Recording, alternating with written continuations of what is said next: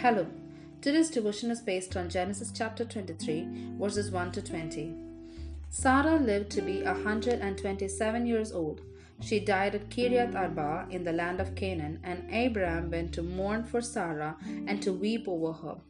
Then Abraham rose from beside his dead wife and spoke to the Hittites. He said, I am a foreigner and stranger among you. Sell me some property for a burial site here so I can bury my dead.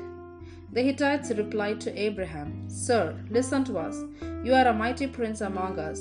Bury your dead in the choicest of your tombs. None of us will refuse you his tomb for burying your dead. Then Abraham rose and bowed down before the people of the land, the Hittites. He said to them, If you are willing to let me bury my dead, then listen to me and intercede with Ephron, son of Zohar, on my behalf. So he will sell me the cave of Machpelah, which belongs to him and is at the end of his field. Ask him to sell it for me for the full price as a burial site among you. Ephron the Hittite was sitting among his people, and he replied to Abraham in the hearing of all the Hittites who had come to the gate of his city. No, my lord, he said, listen to me. I give you the field, and I give you the cave that is in it. I give it to you in the presence of my people. Bury your dead. Again Abraham bowed down before the people of the land, and he said to Ephron in their hearing, Listen to me. If you will, I will pay the price of the field. Accept it from me, so I can bury my dead there. Ephron answered Abraham, Listen to me, my lord. The land is worth 400 shekels of silver. But what is that between you and me? Bury your dead.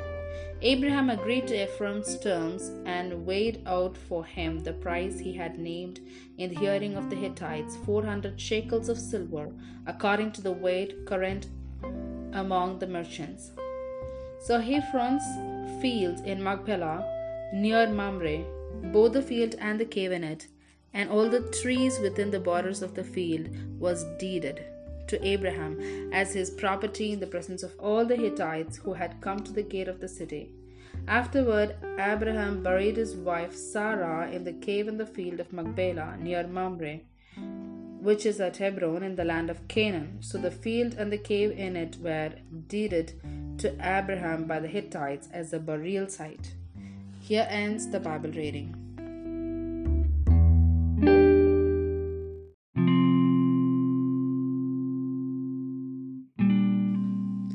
Death is not the end. What is your expectation after death? A time to weep. Customs relating to mourning are many and varied. Christian believers usually gather quietly at the home of the bereaved to express sympathy, and then at the grave we are reminded that death is swallowed up in victory, and the day is coming when God will wipe away every tear.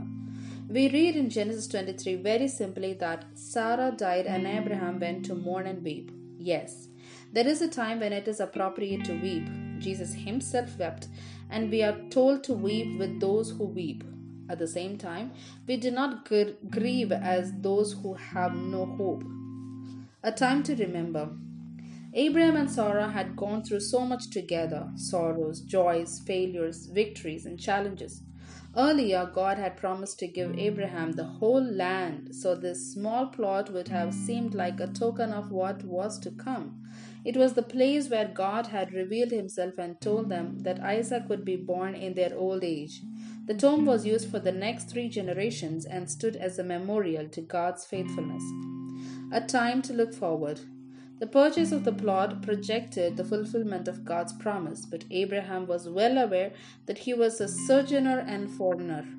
His sight was beyond the grave and the geographical location. By faith, he looked forward to the city whose designer and builder is God, a better country, a heavenly one. Peter reminds believers that we too are sojourners and exiles. Accordingly, our values, lifestyle, and behavior should glorify God while we live and await the new heavens and new earth. Praise God for His faithfulness and pray for those who are bereaved, especially anyone known to you. Amen.